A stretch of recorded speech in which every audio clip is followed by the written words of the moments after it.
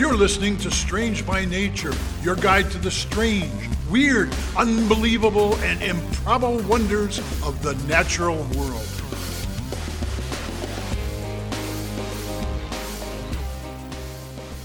Hello, everyone. Thanks for being here today. I am Kirk Mona, and I am joined today by Rachel Ginza and Victoria Thompson. We are all professional naturalists who together have scoured the world for weird and wonderful wonders just to please your mammalian brain's desire for novelty. Isn't that nice? Let's do this. Well, hello, everybody. Hello. Welcome back. Wait, were you talking to us or the audience? Both, really. Well, then hello. Hello. Hi. Hey, good to see you guys again. Been so I'm long. starting things off this week with a mysterious tale. I'm excited. Ooh. Yeah. So I love I'm going to take mysteries. you. Yes. I'm going to take you back to 2002. And Lydia Fairchild was having a tough year. Okay. Why She had does two that young name- children. The name is like Well- ringing some sort of bell. That's having two young children can be tough. Yes. Yeah. A third on the way. Oof. Oh. Yeah, and unfortunately, she was in the process of separating from her partner, Jamie, who's the kid's father. Oh wow. Okay. Yeah. So to This help, all sounds challenging. to help support her and her kids through this transition, she applied for benefits from the state of Washington, where she lived. Okay. And as part of this Okay. process, both Lydia and Jamie, the parents, had to take a DNA test to prove that the kids were actually theirs. So Okay. Jamie was shown as the father of both children, but to Lydia's shock, the DNA test showed that she was not the No. children's mother. We do. I'm pretty sure she would know. But think I saw- she had carried and given birth to both of them. And Right. Jamie also asserted that he had been present in the delivery room and seen his children born. it seems like So- something I think I know where this is that, going, but I'm here for it. I also think I know, but it's still that isn't something that you can't fake that very easily. Well, it gets worse. Okay. So they did the DNA test again with a cheek swab 3 times to see if there was some lab error to blame, but the results came Right. back the same each time. So not You, only as Maury Povich would say, you are not the mother. Although I've never heard him say that. I don't know. Yeah, there's a So- reason for that. Right. This is strange. I would agree. Indeed. So not only did the state not want to give her benefits, they now decided that they were going to prosecute her for attempted fraud. Yes. That. Wah, wah. I And have she words tried for to this find- person. Yeah. She tried to find a lawyer to represent her, but with the DNA evidence, which was considered incontrovertible, no one would touch the case. So she had to represent herself. Ugh. And, she showed photos of her pregnancies and with her children throughout their lives, but the judge was just not buying it. And prosecutors were now also calling for her children to be placed in foster care since she apparently wasn't their mother and was using my them gosh. to do fraud against the state. So things were coming to a head. Yeah, She's really And- having the worst year. really. Yeah, For it, real. it, I thought the year was bad. It was like, oh, you're taking care of all these kids. Yeah, it went downhill. Mm-hmm. You could say. So, and now she was due to give birth. She was actually scheduled for an induction. And she asked right. for a delay of the proceedings until after the birth. Oh man. Of the third child that was also not hers, I assume. Right. So a judge ordered a court officer to be present in the delivery room and observe. Good. They took Yeah. blood samples for DNA from both Lydia and the newborn right after birth. Mm-hmm. And lo and behold, the child was also not hers according to the DNA. Ta-da! That's So it's a impressive. little hard to know. I guess at this point, the judge thought that Lydia was maybe perpetrating some kind of surrogacy scam Right, yeah. because obviously she gave birth to at least Yeah. the third child, right? Right. Pretty sure she gave birth to all 3 That's of a them. pretty complicated scam. What's Yeah. the upside on There's- that? I'm There's gonna not be, the like, most a- impressed with this judge, to be honest. Oh no. But I can say, but I get it. It's like, look, the DNA doesn't lie. That's what all Yeah. the courts are always told. The And- DNA doesn't lie. It is unusual. Although in 2002, like DNA was still, it's not brand new, but it's still kind of new in science. Like it's new enough that it's not necessarily the most infallible thing, at least in 2002. You know? Right. Yeah, kind of, I guess.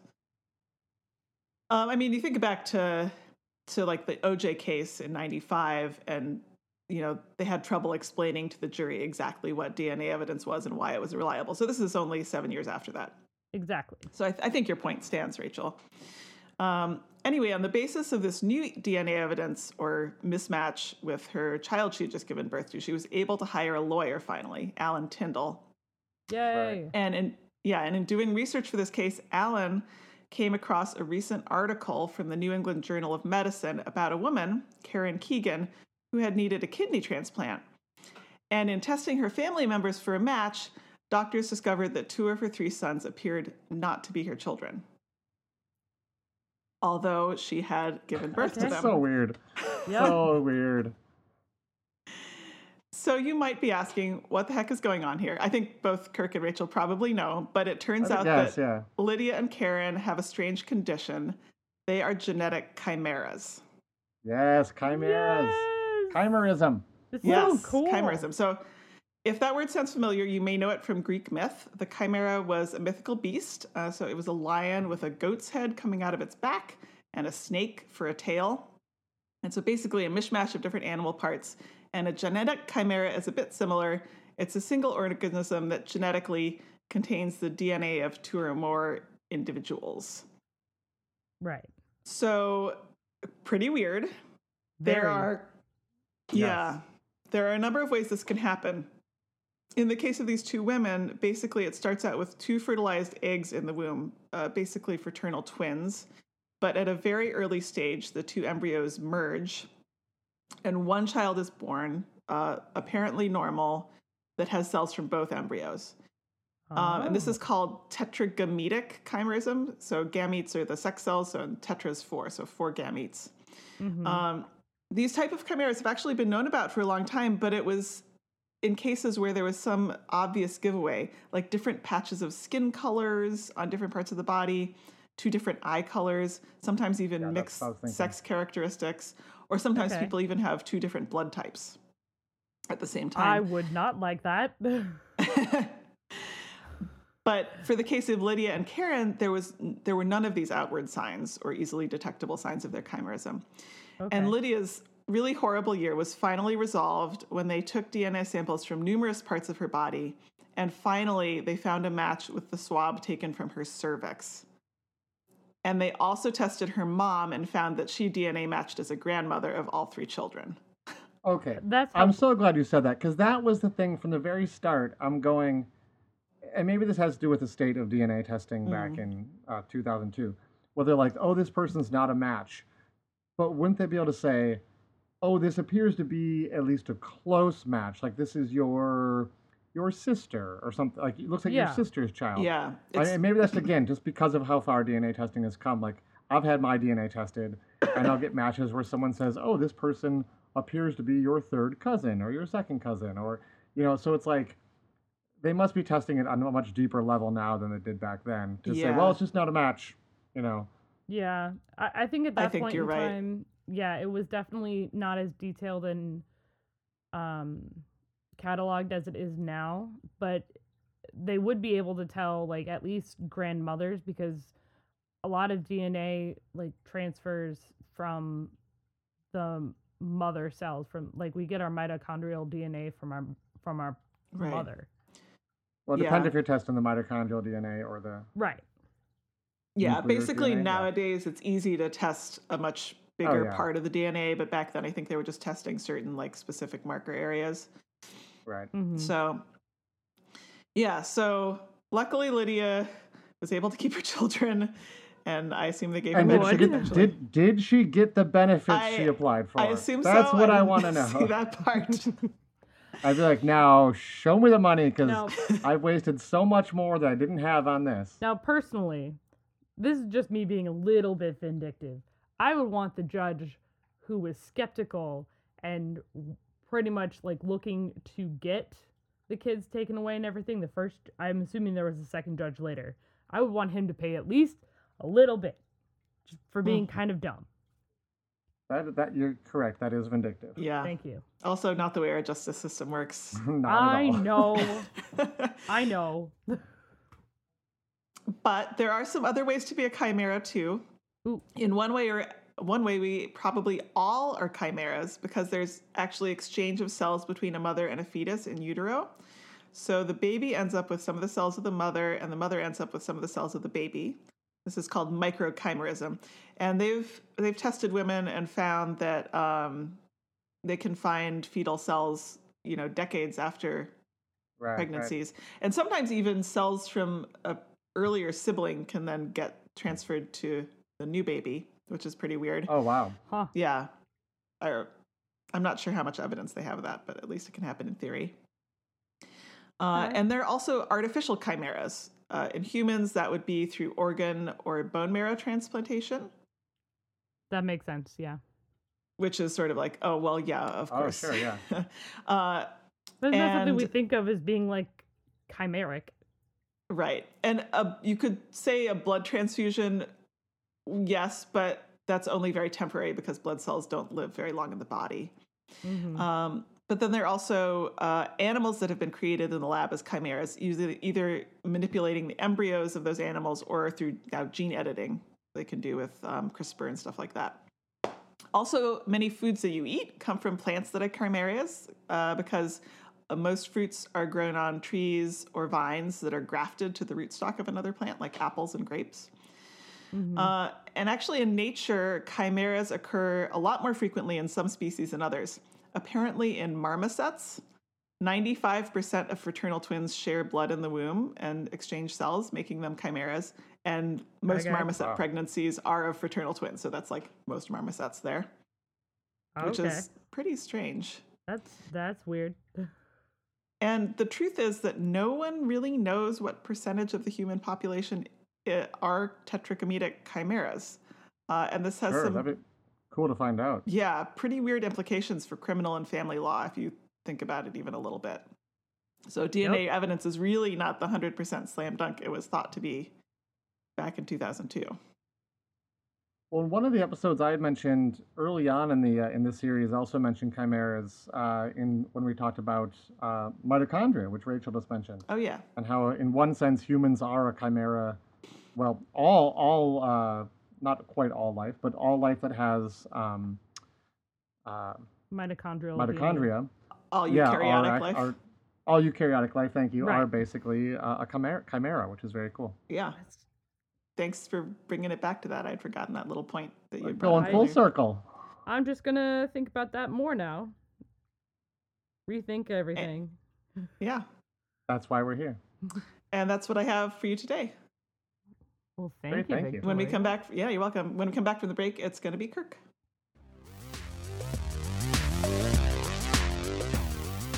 Strange by Nature podcast is brought to you by listeners like you who have joined the Society of Strange, our membership group on over at patreon.com/strangebynature. Society of Strange members can join at one of 3 different membership levels and help support the show and also get some fun stuff like water bottle stickers or access to super secret content.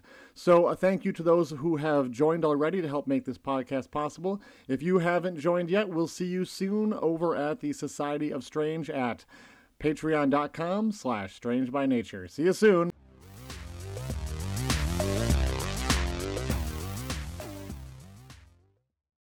The year is 1962, and researcher Jack Oliver is working at the Lamont Doherty Geological Observatory. And he was analyzing extremely sensitive seismometers, and he noticed something strange.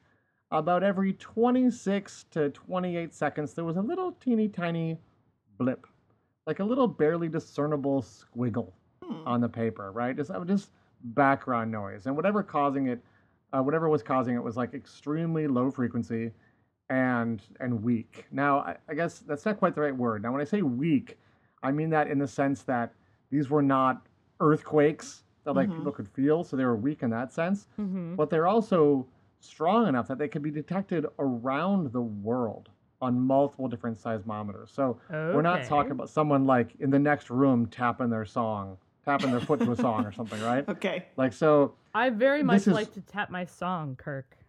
That's my favorite thing to do.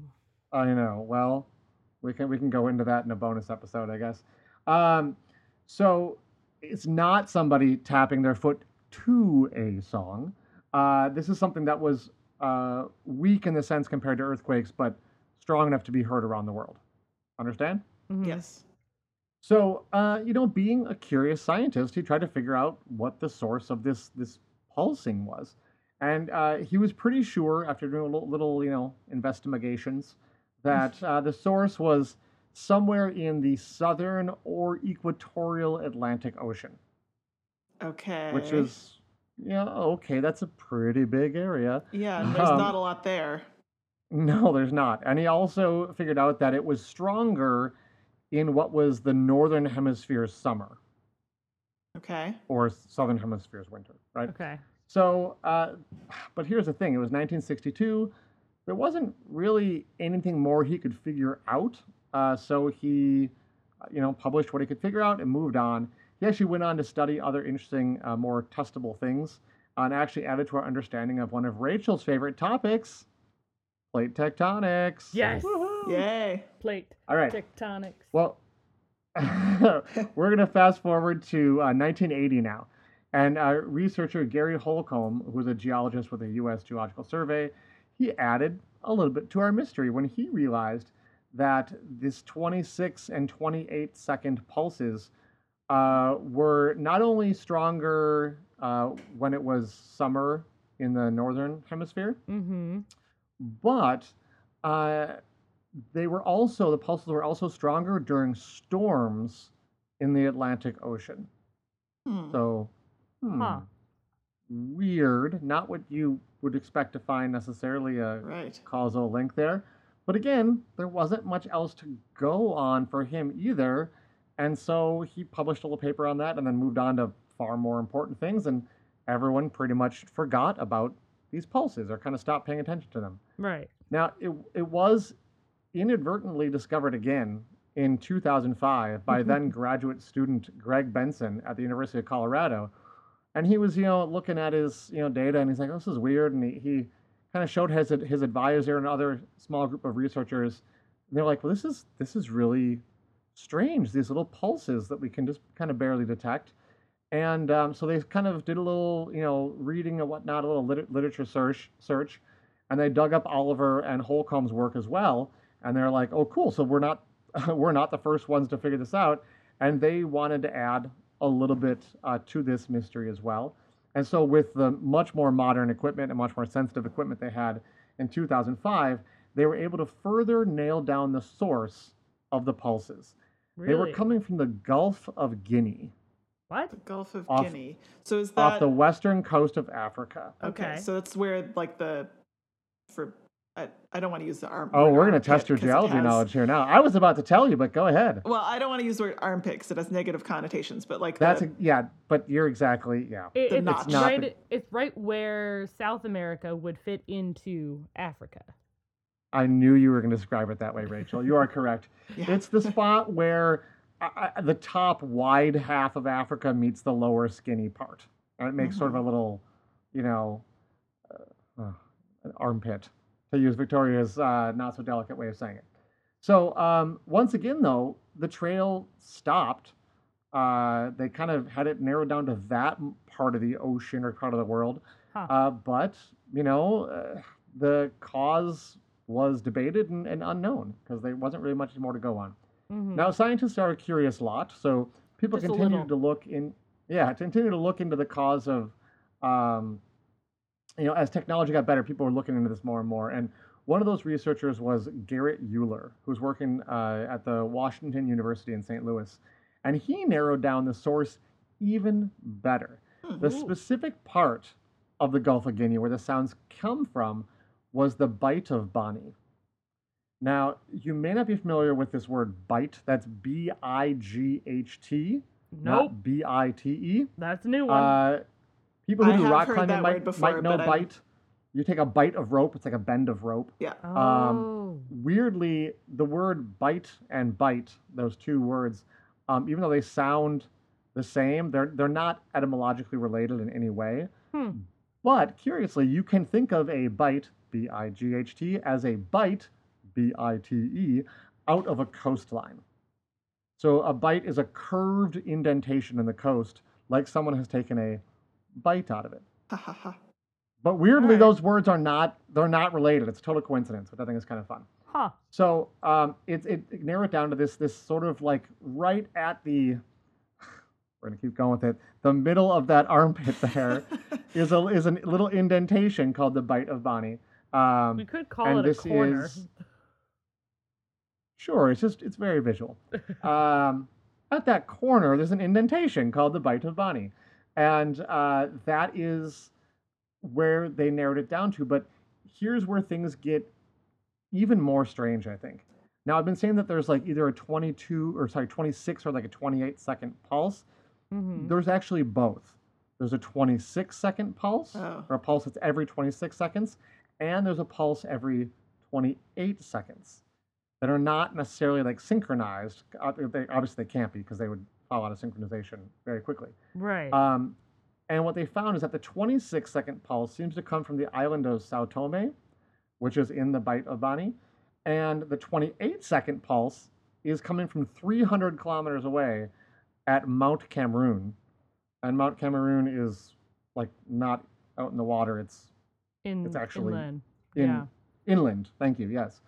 So I know you're dying to know what's causing the what- pulses, I am right? happening? so eager to know. This is really very mysterious. I just Too bad. We don't know. No, Ah! Kirk. No, hold on. You tell us That's about so these mean. pulses. Look, there are two theories, Oh, good. There are um, theories, but we and- don't know. or two hypotheses. Let's use Thank our you. scientific Right. language here. Hypothesis. Two hypotheses. Those theories, I and take it more seriously. Scientists don't agree. And this is an ongoing debate right now, which is kind of fun. So, if we go back to 1980, remember Gary Holcomb discovered that there was a correlation between storms in the Atlantic Yeah. and how strong the pulses were. Right. Well, that research has held up. Strong storms in the southern Atlantic Ocean, say like off the coast of South America, do seem to make the pulses stronger. And the hypothesis is that these storms create long period waves that head toward Africa. And the waves are essentially funneled by the Gulf of Guinea, and then they reach the Bight of Bonny where they are focused even more. And when they reach the end of this shallow funnel, their energy is transferred into seismic energy into the land. And we're essentially recording the pulses of these waves hitting the shore. This is kind of what I was imagining, like when I was trying Okay. to come up with a explanation in my head. This is Of like, a more developed version of what was swimming around in my Yeah, brain. and don't confuse these with like crashing beautiful waves at the yeah. shore. Right. This is a totally different phenomenon going on. And I think that answer seems to make sense. And perhaps someday we'll know for sure. But actually there's some thought that this is actually volcanic. And because if you look at where those pulses are coming from, one of them is the island of Sao Tome, and there's a volcano on that island, and the other is Mount Cameroon, which is also a volcano. And we do sometimes get pulses from volcanoes. So that makes you go, oh, well, that's got to be it. We know other volcanoes that give off pulses like this. So There's regular, two though? volcanoes. What's regular pulses? Yeah. okay. And we know that there are volcanoes at the two spots where these pulses are coming from. So, like, bingo, yeah, it's solved. It's got. But then, how do you explain why the storms they're cause it. they're stronger when there's storms? Like, so as you can see, there's some debate over this, which I think makes it really fun. I think both answers kind of make sense. It's not really a pressing issue in geology, though. You know what I mean? Like, Yeah. there's bigger things that people want to figure out. So no one's putting Maybe. like really serious research into this. In fact, the guy who most recently was working on this, he basically was working on something else when he kind of realized it Stumbled could into apply to this and figured it out. Yeah. So that seems to be how it always is. People are stumbling into it and get kind of curious about it and work on it a little bit and go, okay, and set it aside. So I think now, though, like, I feel like there's sort of a few different scientists going back and forth on it. So we may, in the next decade or so, when the next generation of grad students is like, oh, that's interesting, I want to work on that. Maybe we'll get even more data on it and finally solve the mystery of these 26 and 28 second pulses that are just constantly heard around the world. That's super cool and very frustrating. Thank you. I know you want the answer. I wish I could give it to you. Answer, Kirk. It's probably one of those two things. So just pick whichever is your favorite and put your money down. And let's episode, I don't know, 500 or whatever. We'll come back and give an update on the new what the new research tells us. Right. By then there'd be like at least 2 grad students. Maybe at least one. Maybe some children listening today can grow up and become grad students and solve this for us. Wouldn't that be splendid? That'd be so cool. Well, look, we're going to take a break. You can ponder this while we're taking our break, and maybe you can come up with the answer. And when we come back, Rachel, do you have a mystery for us as well? Well, I'll take that as a no. We'll see you guys in a little bit.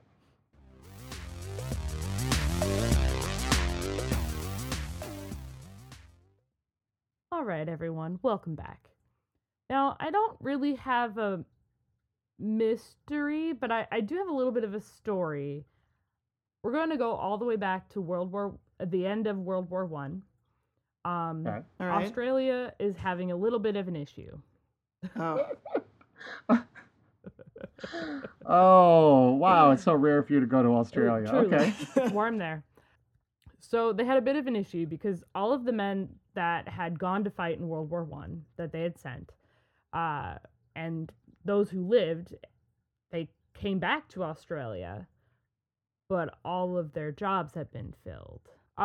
They decided to do a placement or a settlement program where they would give the veterans a place to live, a plot of land that they would farm wheat and that they would herd sheep on. Okay.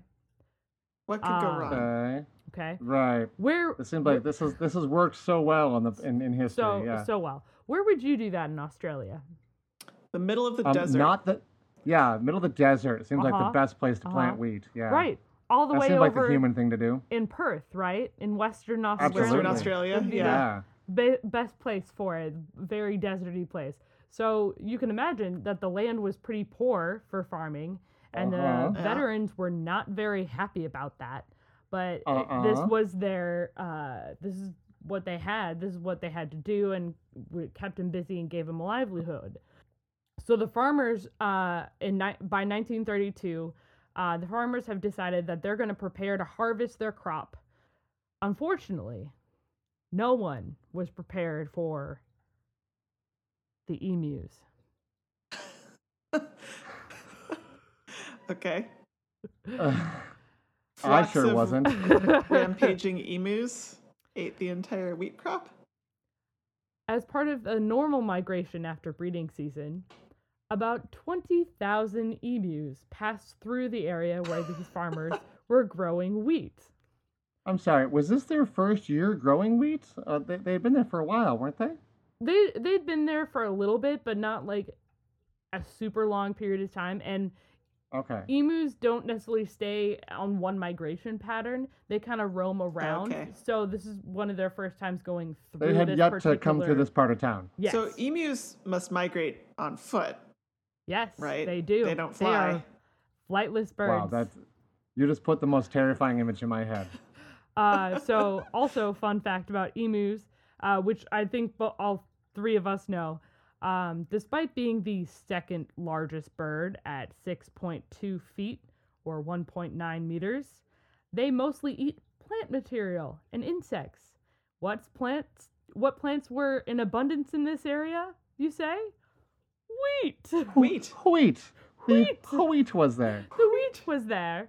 So the emus are like, oh, hey, this is a great place. And they start eating a bunch of the wheat. Now, farmers had already been dealing with the dingoes, and they've been dealing with the rabbits, and they had erected these short fences. But you get 20,000 emus just barreling through. They can run up to 31 miles an hour. Like, Wow. they're not slow birds, and they will Terrifying. devastate your entire crop because they're trampling all over it and eating the seeds. So, Right. what is Australia to do but go to war with emus? Right.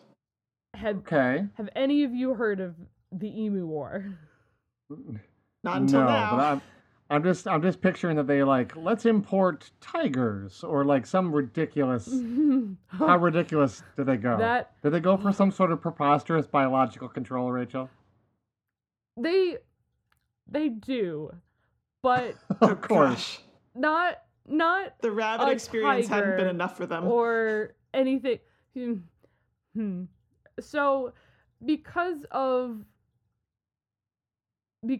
all of the spoiled crops and the emus consuming everything, the rabbits were able to get in and cause further issues. So the farmers relayed these concerns to the minister, or to the government themselves, and were sent to meet with the Minister of Defense, Sir George Pierce.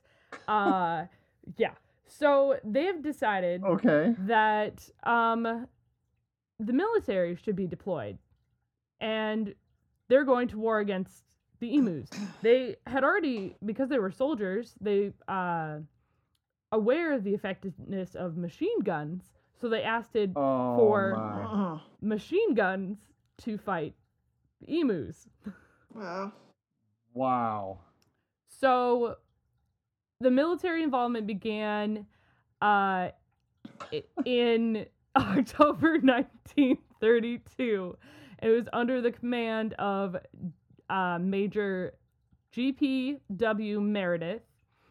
Meredith was commanding two other soldiers, Sergeant McMurray and Gunner O'Halloran, and they were armed with 2 Lewis guns and about 10,000 rounds of ammunition. Okay. Well, that's only gonna get you half of the emus if you're on a perfect shot. Right. They couldn't do anything in October. They had to wait until November because of rain. So they were then deployed with orders to assist the farmers and to collect 100 emu skins so their feathers could be used to make hats for light horsemen. Okay? So now I'm doing great. the math that way. That's a lot of shots per emu if you're only taking 100. Right. So By the way, I just looked up Lewis gun. That's a serious bird hunting machine right there. Yes, it is. Check it out. But here's the thing. There may have been 20,000 emus in the area, but they're not all together. They're a wide-ranging space. So when they first got there in early November, there were about 50 that were sighted. They were out of range of the guns, so they tried to herd the birds into an ambush, but the birds split into small groups and ran, so they were difficult to target. Almost like they've been evading predators for millions of years. Right. So the first attempt was ineffective due to the range, and the second round of gunfire was able to kill a number of birds, and it was maximum of maybe a dozen that were killed.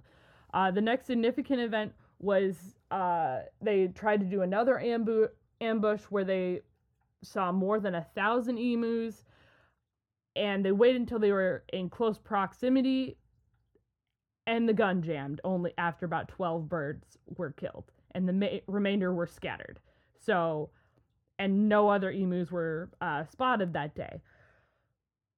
So they chose to move further south, where they seemed to be fairly tame, but it just, every single small pack of emus, apparently, according to I have a quote.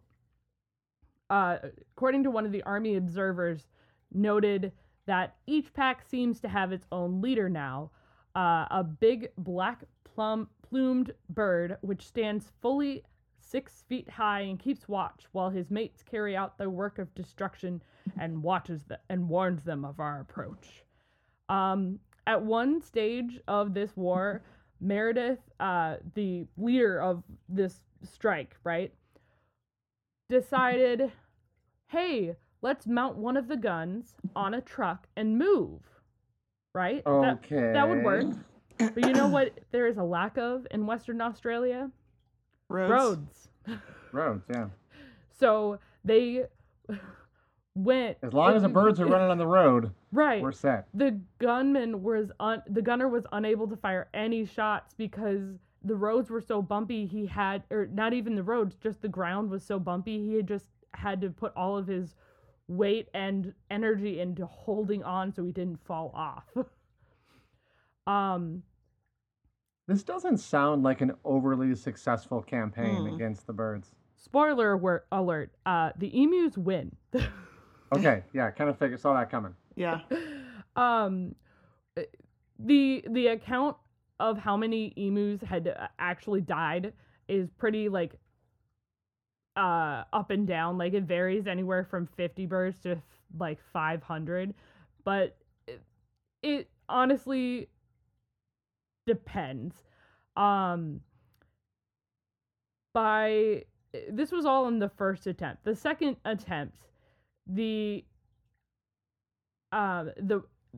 the military withdrew, and eventually they had decided, oh well, this is good enough, and then left. And the farmers were like, hey, there's our work here is done happening here. I need assistance. We need more military assistance. So Major Meredith said that the emus were actually like super maneuverable, even when they were badly wounded, to the point where he said, if we had a military division with the bullet carrying capacity of these birds, it would face any army in the world. They can face machine guns with the invulnerability of tanks. Because unless you like got it in like the head, that emu is still going to go. Because they're really hard to hit. They're fast moving. They're really quick on their feet. They have a lot of agility. So you put a rocket pack on their back with pigeons inside it, and exactly, it's good all to go. But so overall, what ended up happening was they were vastly unsuccessful. By the end of all of it, there was about 2,500 wounded birds that had died results of the injuries they sustained, and that was the maximum amount that they had been able to like get for this whole campaign against 20,000 emus. So the emu very much won this war. And for people who are worried about emus, their population level is just fine in Australia. They are a species of no concern. They're not threatened in any way, other than, way back in 1932. And that's just what I wanted to talk to you both about today. I wanted to talk about that absolutely crazy war against emus and the fact that humans lost a war. It's a rare thing that humans lost a war to something else. Well, like I mean, usually when there's a war, half the humans always lose. You're right. But usually, but not usually to non-humans. Yeah. Exactly. Yeah. So that's what I have for you both today. Thank you. Thanks, Rachel. Yeah. All right. See y'all next time. See y'all next time. Thanks everyone for listening to today's show. Be sure to subscribe. New episodes drop every Wednesday, and we love sharing this strange world with all of our listeners. If you would be so kind as to leave us a 5-star review, that would be great. It lets other lovers of the strange discover the show. You can reach out to us on social media by searching for Strange by Nature Podcast on Twitter, Facebook, and Instagram. You can send us an email as well. Our address is contact@strangebynaturepodcast.com. If you want more information about the show, you can also check out our website, which is strangebynaturepodcast.com. Until next week, get outside, stay curious, and embrace the strange.